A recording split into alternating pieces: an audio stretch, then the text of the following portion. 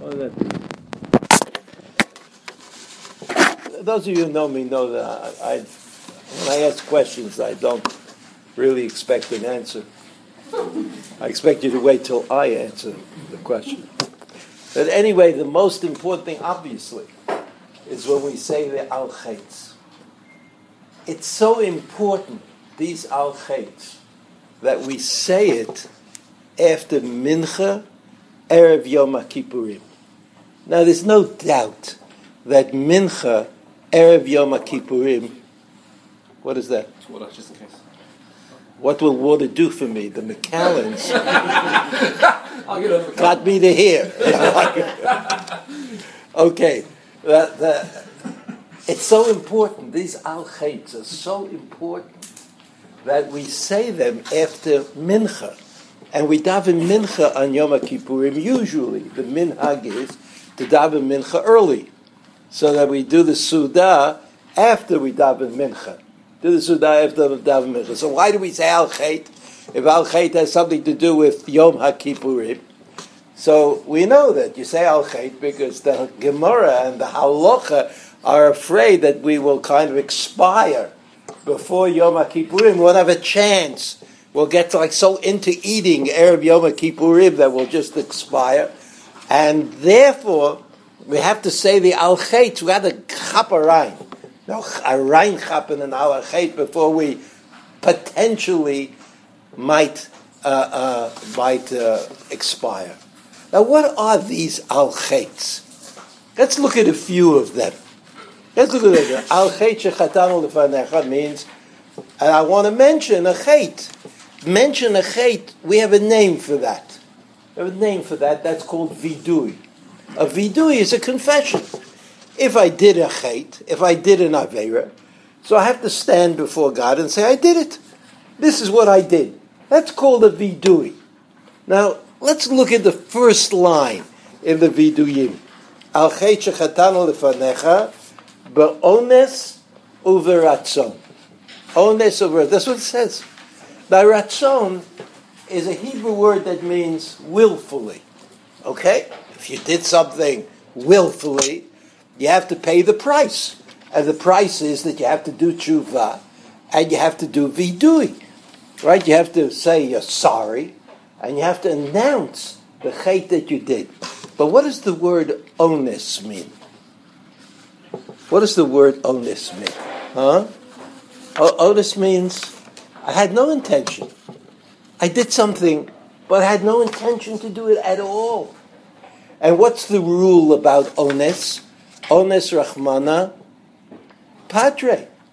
Ones Rahmana Patre means God doesn't hold you accountable for ones.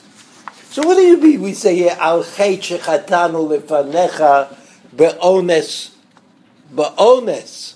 What do you mean be'ones? Ones is not a chait. Ones is not a chait. Let's get another one. Right? The continuation. Al chait shechatanu lefanecha be'imutz halev. Imutz halev. Like you harden your heart a little bit. Not, so much that you could get a heart attack, but it's sort of like callousness. You weren't friendly. You weren't open. You were like a doctor in a hospital, right? What kind of chait is that? I mean, I understand you should be a nice person, but if you're not a nice person, okay. I mean, it's not something, it's not criminal. You didn't steal, you didn't kill, you didn't talk lashon hara, you didn't do any of those things. Imutz halev. Imutz halev. Now, what about this one? The next one. Chait shechatanu lefanecha b'vli da'at. What does b'li da'at mean? That's like ones. In other words, you see that the al-chait, we can go through all of them, and our conclusion will be the same. That we confess not only to things that we might have done, but we also confess the things that we might have done that are not chata'im. They're not avonot. And the Rambam says clearly in Hilchot Tshuva, Perek Aleph Halacha Aleph, that what do you do tshuva? When do you do tshuva? When do you have to repent? What you did when you transgressed. And here with the al chetz that we say, we confess to things that are not even avonot. Bitui svatayim, galui v'seiter, right? Dibur peh. We talked a lot. There's not lashon hara. We just talk too much. We talk too much. We weren't careful. But we didn't necessarily talk lashon hara. So these al chetz, to my mind, define the day called Yom HaKippurim. And in order to understand this better, there are a few points that I have to remind you of. The first is this very special distinction that was made first by the Minchat Chinuch in the Rambam. The Rambam says, I have the Rambam. You don't have this Rambam, but I have it. It's always good for the teacher to maintain an advantage. So anyway, you don't have this on the sheet. But the Rambam says, Kol ha-mitzvot sheba Torah, all the mitzvot, if you transgressed, you didn't do what you're supposed to do, or you did what you're not supposed to do. This is the Rambam says, that's the topic. Then he says, K'sheyaseh tshuva v'yashuv micheto, chayav litvadot lifnei hakel. So the Rambam says,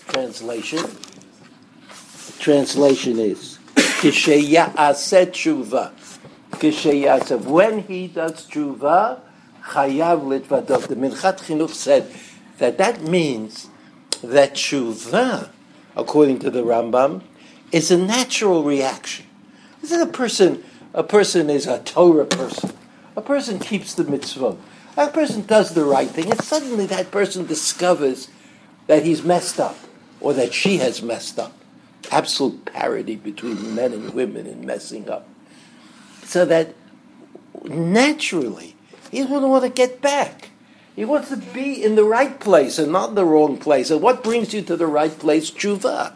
So the Minchat Chinuch says that the opinion of the Rambam was that everybody just does tshuva naturally.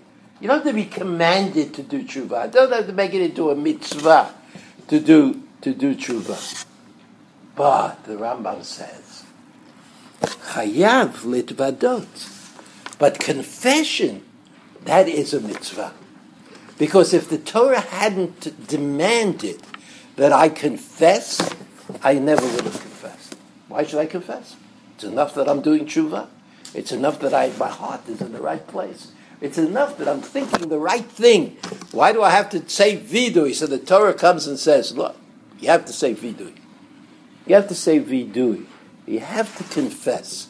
Now, while it's true that not everybody accepted this distinction that was made originally by the Minchat Chinuch, and there are many questions that were asked on this Rambam. Personally, I find the distinction to be a good one, a helpful one, because after all, if a person does the Sefer Yereim, Sefer Yereim was written by one of the Balei HaTosfot, Rabbi Elazar Emetz. It's like a kind of a Shulchan Aruch. And when it comes to the tshuva, the Sefer Yereim asks, well, when's the time? When should you do tshuva? When's the best time to do tshuva? So the Sefer Yereim says, okay, as soon as you realize that you did an Aveira, you're not going to wait to do tshuva. You're going to do tshuva right away. That's what the Sefer Yereim says. So if you have to do tshuva right away, so we see that in essence, tshuva has nothing at all to do with Yom HaKippurim. Because who said, I mean, you probably didn't do any Aveiros during Aseret Yemei Tshuva, right? You're actually more careful. Like everything is more serious during Aseret Yemei Tshuva. So the chances that you have to do tshuva for something that you just did on Yom Kippur, Erev Yom Kippurim, are infinitesimally small. That's not reasonable to say that. However, the vidui is part of Yom HaKippurim. And that vidui of Yom Kippurim, the vidui, which is a confession on Yom Kippurim, has two interesting elements to it. If you look at the beginning of Achrei Mot, which is on the sheet that I gave you, you would see, if you look at it, you'll see that there are two remarkable elements about the Seder HaAvodah on Yom HaKippurim. First, at the beginning, Pasuk Hey, Ube'et adat b'nei Yisrael yikach shnei sirei izim lechatat v'ayel echad olah. The Kohen Gadol brings certain sacrifices on Yom HaKippurim. Pasuk Vav, v'ikriv Aaron et par hachatat asher lo v'chiper ba'ado uva'ad beito. First, the Kohen Gadol sacrifices his personal sacrifice, chatat, a sin offering. V'chiper ba'ado uva'ad beito. But by the end of the day, by the end of that day of Yom HaKippurim, the Kohen Gadol, it says about the Kohen Gadol, chiper ba'ado, ba'ad beito, uva'ad kol kahal Yisrael. The first thing that is absolutely remarkable about Yom HaKippurim is that the Kohen Gadol, and Rashi says, hitvadeh, Rashi says that he confesses the sins of the entire nation. All of Am Yisrael is in his hands. They're all standing there waiting for him, the Kohen Gadol to do the vidui, to do the confession, and achieve some kind of success for Klal Yisrael. And this part of the davening in Musaf on Yom Kippurim has become of very special importance, because what we do, at least the men, and in some places not yet so popular, women also, imitate the Beit HaMikdash, imitate what was going on in the Beit HaMikdash, and what was going on in the Beit HaMikdash was HaKohanim v'Ha'am, the Kohanim, and all the people in the Beit HaMikdash, Hayukorim Mishtachavim Modim. And we do that. We fall on our faces, right? You know that this often creates a halachic problem. If the floor, what is this made out of? Is it stone? Would you call it stone? So you know there's an Issa D'Oraisa to bow down, to genuflect completely on stone. So if it's a stone floor, if the shul that you're in has a stone floor, which is, I guess every shul in Israel has a stone floor, so you have to make sure that you don't put your face. People make the mistake. They think that they're supposed to put some kind of shmata on the floor in order to keep their knees clean. But usually, if you're wearing pants, that problem is solved. But the problem is that you can't put your face down on the stone floor. So what you have to do is put something in between the stone floor and yourself, right?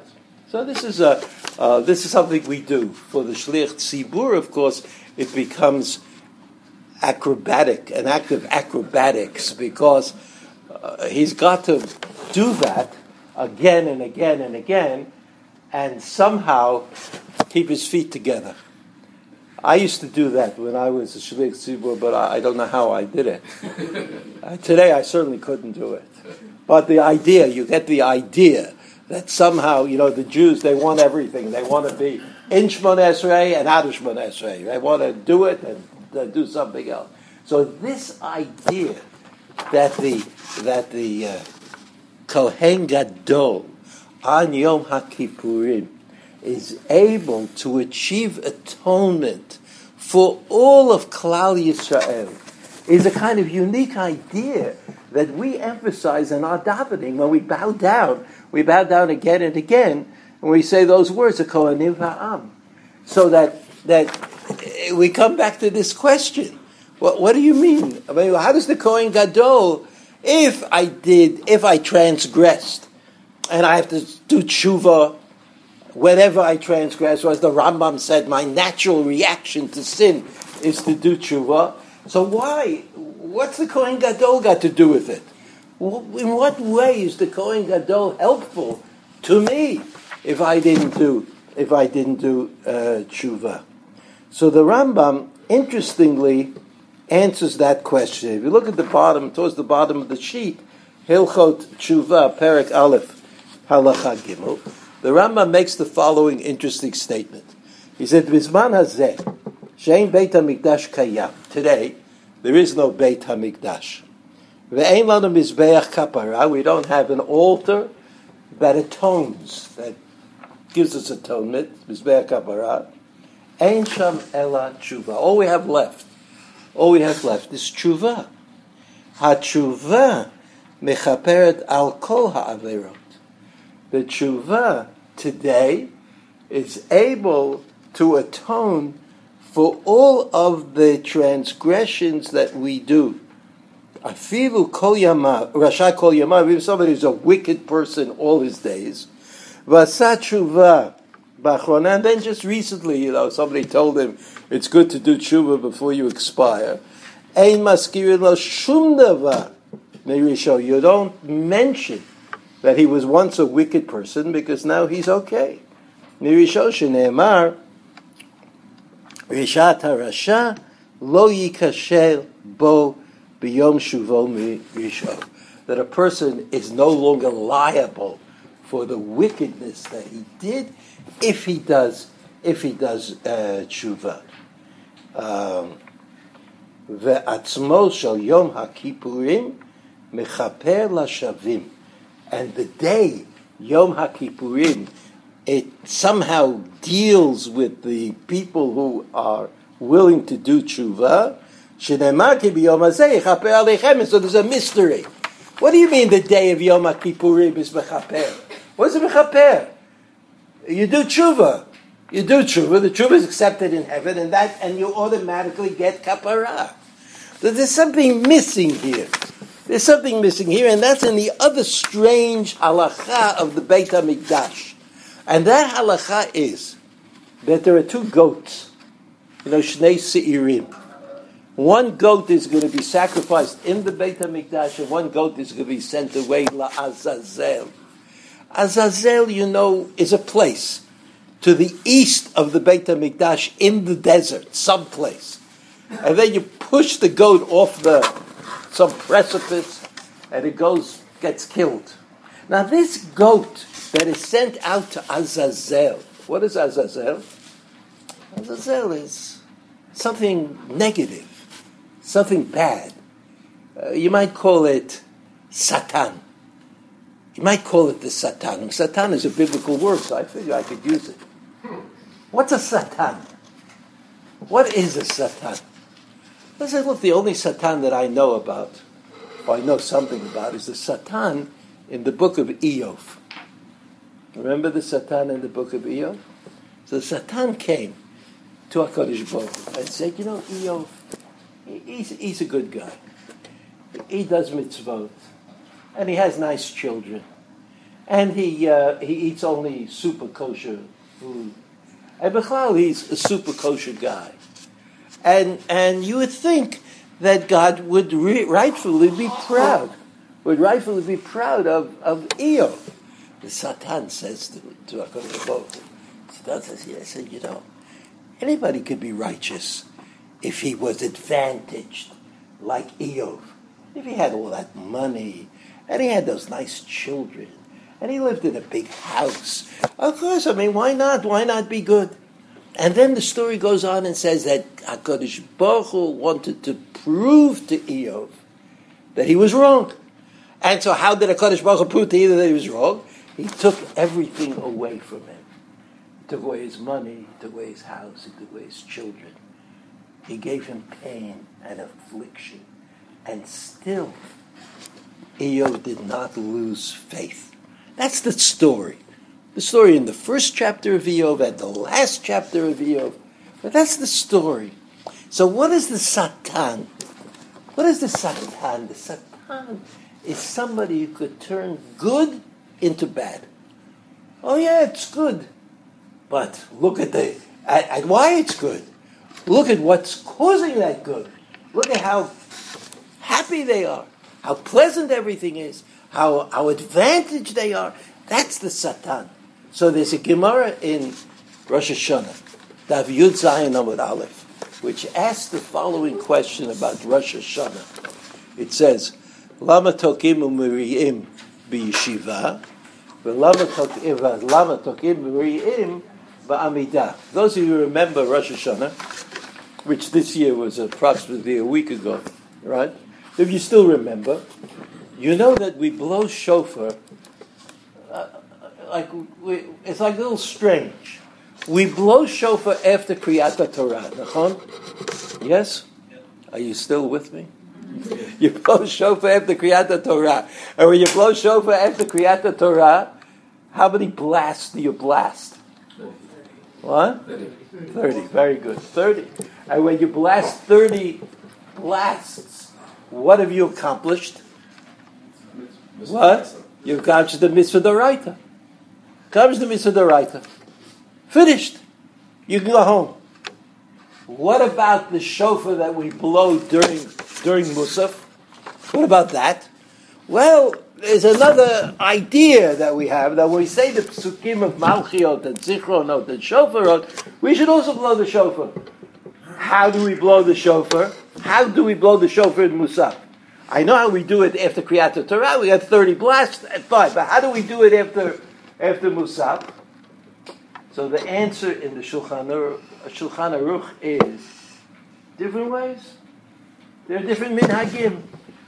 And the Mishnah Berurah says, well, look, you already did the mitzvah.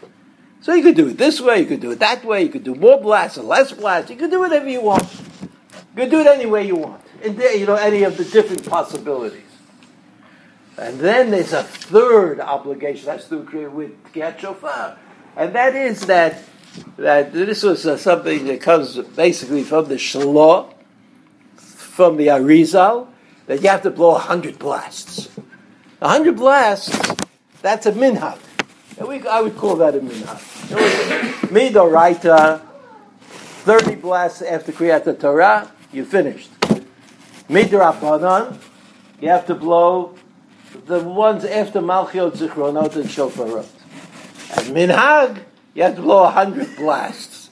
So Ashkenazim and Sfaradim and Chasidim, they all have a different cheshbon. Chasidim, who blow shofar during the silent Shemona Esrei, as well as the Shliach Tzibur Shemona Esrei, they only have 10 left over to make 100, right? They did 30 and 30 and 30, and they have 10 left over. Most Ashkenazim in Eretz Yisrael, either Nusach Ashkenaz or Nusach Sfarad, but Ashkenazim, it doesn't matter, blow 30 after Kriyat Torah, 30 in Chazarat Hashatz, and then they have 40 left, which they somehow figure out how to do. But it doesn't make any difference when you do it, but they actually, the common minhag is to do it as soon as possible. So after Shemona Esrei of Musaf, the Chazan starts saying Kaddish. And then before he finishes, the guy with the shofar starts blasting away on the shofar. Right? Because everybody's tired of not talking. Since there's a secondary halacha that you want the bracha, which really is only about the mitzvah. Shekin Shad Mitzvah Tzivanu is about the mitzvah. When did you do the mitzvah to Kriyat Shofar? The first 30. So why don't you talk after the first 30? Because there's another kind of halacha that you don't make a bracha. Usually, you don't make a bracha on a minhag. But if you attach the minhag to the mitzvah, right? You glue it together, so then the bracha can count also for the minhag. So since we are those kinds of people, and since it's Rosh Hashanah, we want to get the biggest bang for our buck, right? Which means we want the bracha to also be appropriate for the minhag. So we try not to talk for the time he makes the Baal Tokeya makes the bracha until after 100 blasts. But in fact, the main shofar blowing that we are connected to is the Kriyot after Kriyat HaTorah. And in the olden times, when people used to come to hear only Tkiyat Shofar, women used to come. They had shuls all over Europe that didn't have an Ezrat Nashim. Women didn't go to daven. It was not so common. It's not common as it is today that women would go to shul, but they all came to hear Tkiyat Shofar. So there are artists who have drawn these pictures of Rosh Hashanah, of watching, of listening to Tkiyat Shofar. You see the shul, the building of the shul, and outside of the building are women standing next to all the windows so they could hear the Tkiyat Shofar. So the main thing in Tkiyat Shofar are those 30 blasts after Kriyat Torah. But in order to connect the bracha to even the minhag, all the 100 blasts of the shofar, which I said is a minhag that apparently started with the Arizal. Even though it's true that the Tosfos and the Medrash says that Aim Sisra, remember Aim Sisra? Sisra's mom, who was very unhappy that he was dead. You don't remember that? Yael Eshet Chever Hakeni. She took a tent peg and used it to split open his head and discovered that it's very hard to live in that condition. So when Aim Sisra found out about it, she kind of warbled, whatever it is that she did, 100 times. So that's the only connection that we know of 100 to Aim Sisra. So we know that Tkiyat Shofar has an interesting aspect to it, as the Rambam says. This Tkiyat Shofar that I'm talking about, right? So the Rambam says, if you look at the bottom of the sheet, the second side of the sheet,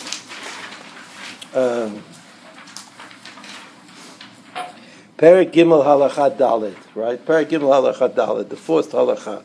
Afal Pi, the famous halacha, the Rambam, Tkiyat Shofar b'Rosh Hashanah Gzeirat HaKatuv. Even though we all know that Tkiyat Shofar is a Torah ordination. The Torah says, do it. Gzeirat HaKatuv, which also means that we don't know why. We don't know exactly why the Torah told us to blow the shofar. Even though it's Gzeirat HaKatuv, Remez Yesh Bo, the Rambam says, and this is the language of the Rambam. It doesn't appear any place before the Rambam. I mean, there is a certain kind of reference, but the Rambam was always very careful to quote Chazal. Here he doesn't quote anybody. He's saying himself. He says, Remez Yesh Bo. What does Remez Yesh Bo mean? There's like a hidden meaning. A remez. I'm not talking about the authority of that remez, but there's a remez. There's some kind of a hint. And what is the hint? Remez Yeshbo, Klomar. What is the remez? Uru yishenim mishinatchem ve'nirdamim hakitzu mitardematchem v'chipsu b'maseichem v'chizru b'tshuva v'zichru b'rachma. The Rambam says the shofar that we blow on Rosh Hashanah is like an alarm clock. It's like a noise, a big blast. And what does that noise do? It wakes you up. And what does it wake you up to? It wakes you up to, I don't know what. So what does it wake you up to? I mean, you imagine that somebody transgressed, but doesn't know that he transgressed, doesn't know that he did it. So what is the shofar going to do for him? But just because you blow a shofar, people are going to start doing tshuva? Where did Rambam get this idea from? I mean, what is he talking about? So let's get back to the Sa'ir HaMishtaleh. Right, the Sa'ir HaMishtaleh, you send it out into the desert. And I told you that the Sa'ir HaMishtaleh was the Satan. And then I explained to you that the Satan is the voice within us that says, it's easy for me to do it. I might not do it if I was like really in trouble. That's Eov. That's the Satan of Eov. So the Gemara says, why do we blow the shofar? Why do we blow the shofar after Kriyat Torah? That's called yeshiva.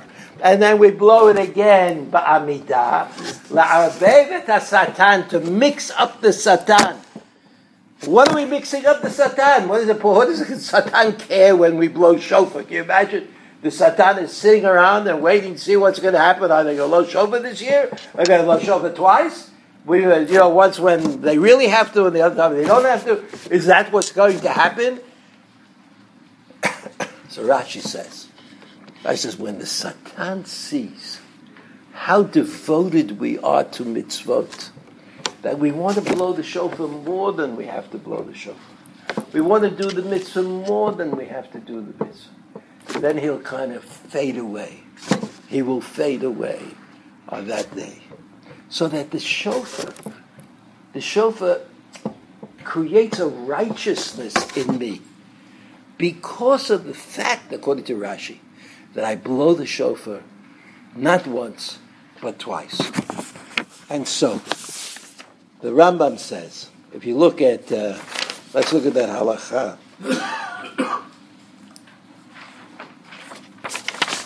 Again, the Rambam, Perak Aleph Halacha Gimel, the Rambam says, Bizman hazeh, Shein Beit HaMikdash Kayam, Ve'ein Lanu Mizbeach Kapara, Ein Sham Ela Tshuva. There's nothing, only Tshuva. What does Tshuva mean? What does Tshuva mean according to the Rambam? According to the Rambam, remember we said that the Rambam distinguishes Tshuva, which is a natural act, and Vidui, which is an obligatory act. So when the Rambam says, Ein Lanu Ela Tshuva, what does the Rambam mean? The Rambam means Ein Lanu Ela Vidui, because Vidui is the thing that we're obliged to do. We're obliged to do the Vidui. We're not obliged to do Tshuva unless we know that there's a particular Aveira, and when is the time to do Tshuva? Every day. Every day is that time. So I say, even though I'm telling you something that you might perceive as being a little bit difficult, I could see that. I can see it's difficult. But when the Rambam says Ein Sham Ela Tshuva, it means Vidui. HaTshuva Mechaperet al kol Aveirot. And the Vidui takes care of all of the Aveirot. What Aveirot does the Vidui take care of? The ones that you had to be woken up about. Which ones that you have to be woken up about? What does the shofar have to wake you up about? Has to wake you up about the Aveiros that you did that you didn't know were Aveiros. You didn't know you did it. You didn't know you did it for whatever reason. You thought, Adrabah, you thought you were a righteous person. You thought you did the right thing. You thought you gave enough tzedakah. You thought you didn't speak Lashon Hara. You thought that you were nice to the people you had to be nice to. But maybe you weren't. Afilu rasha kol yamav asa tshuva achrona. Okay, that the Rambam says. And then he goes on, skip a line. He says, Atzmo shel Yom HaKippurim mechaper lashavim. Atzmo shel Yom HaKippurim, the essence of Yom HaKippurim, the day of Yom HaKippurim, is designed lechaper lashavim, to atone for those who do tshuva. Translation, to atone for those who do vidui. That's what the Rambam himself said, according to the Mechat Chinuch. That what is it we do? What mitzvah do we accomplish? We accomplish the mitzvah of vidui. So on Yom HaKippurim, the Sa'er HaMishtaleach takes care of this odd notion of the Satan that I can attack the Jews for being not devoted enough, not clear enough. And the Kohen Gadol, he comes and he says, I want to atone, I want to achieve atonement for all of Klal Yisrael. How does he achieve atonement for all of Klal Yisrael? Because everybody does the vidui. Everybody says, even things I don't know about, even mitzvot or averot that I've transgressed, that I have no idea that I transgressed, even they, I beg for atonement. So we look again at the Al Chayche Chatanu Lefanecha. Al Chayche Chatanu Lefanecha Ba'ones U'v'ratzon. It's true, it happened. It's true that I'm innocent.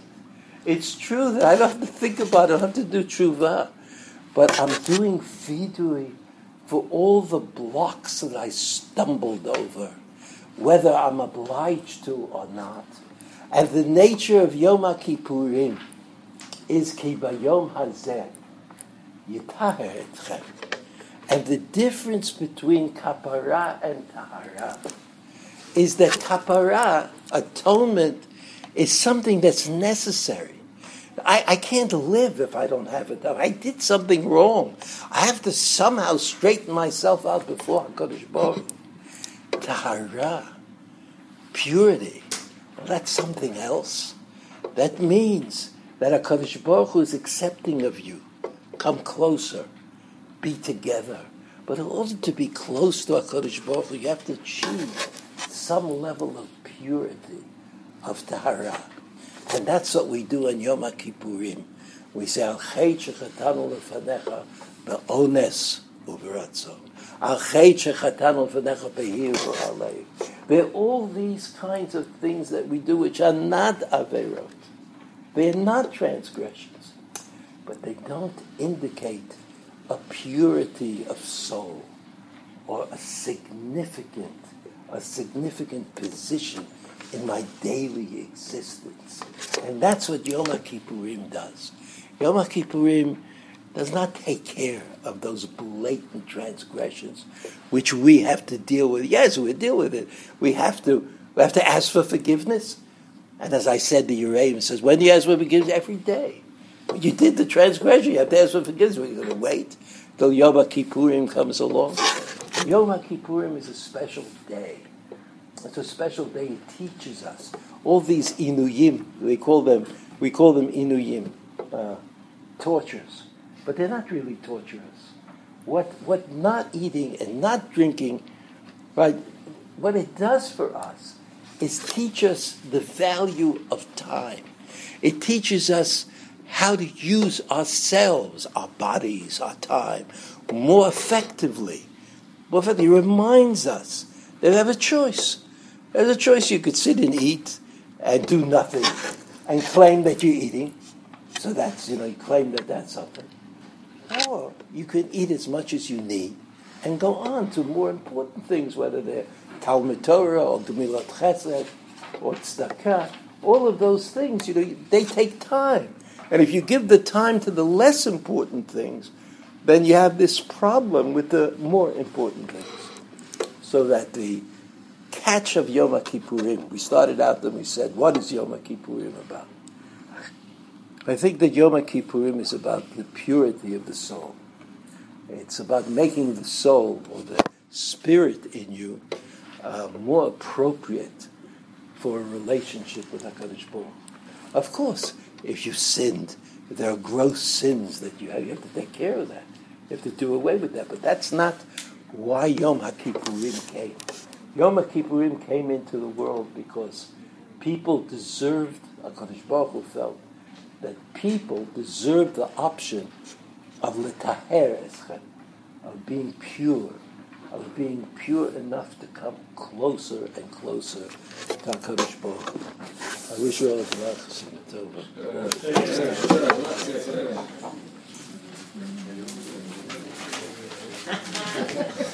Thank you very much.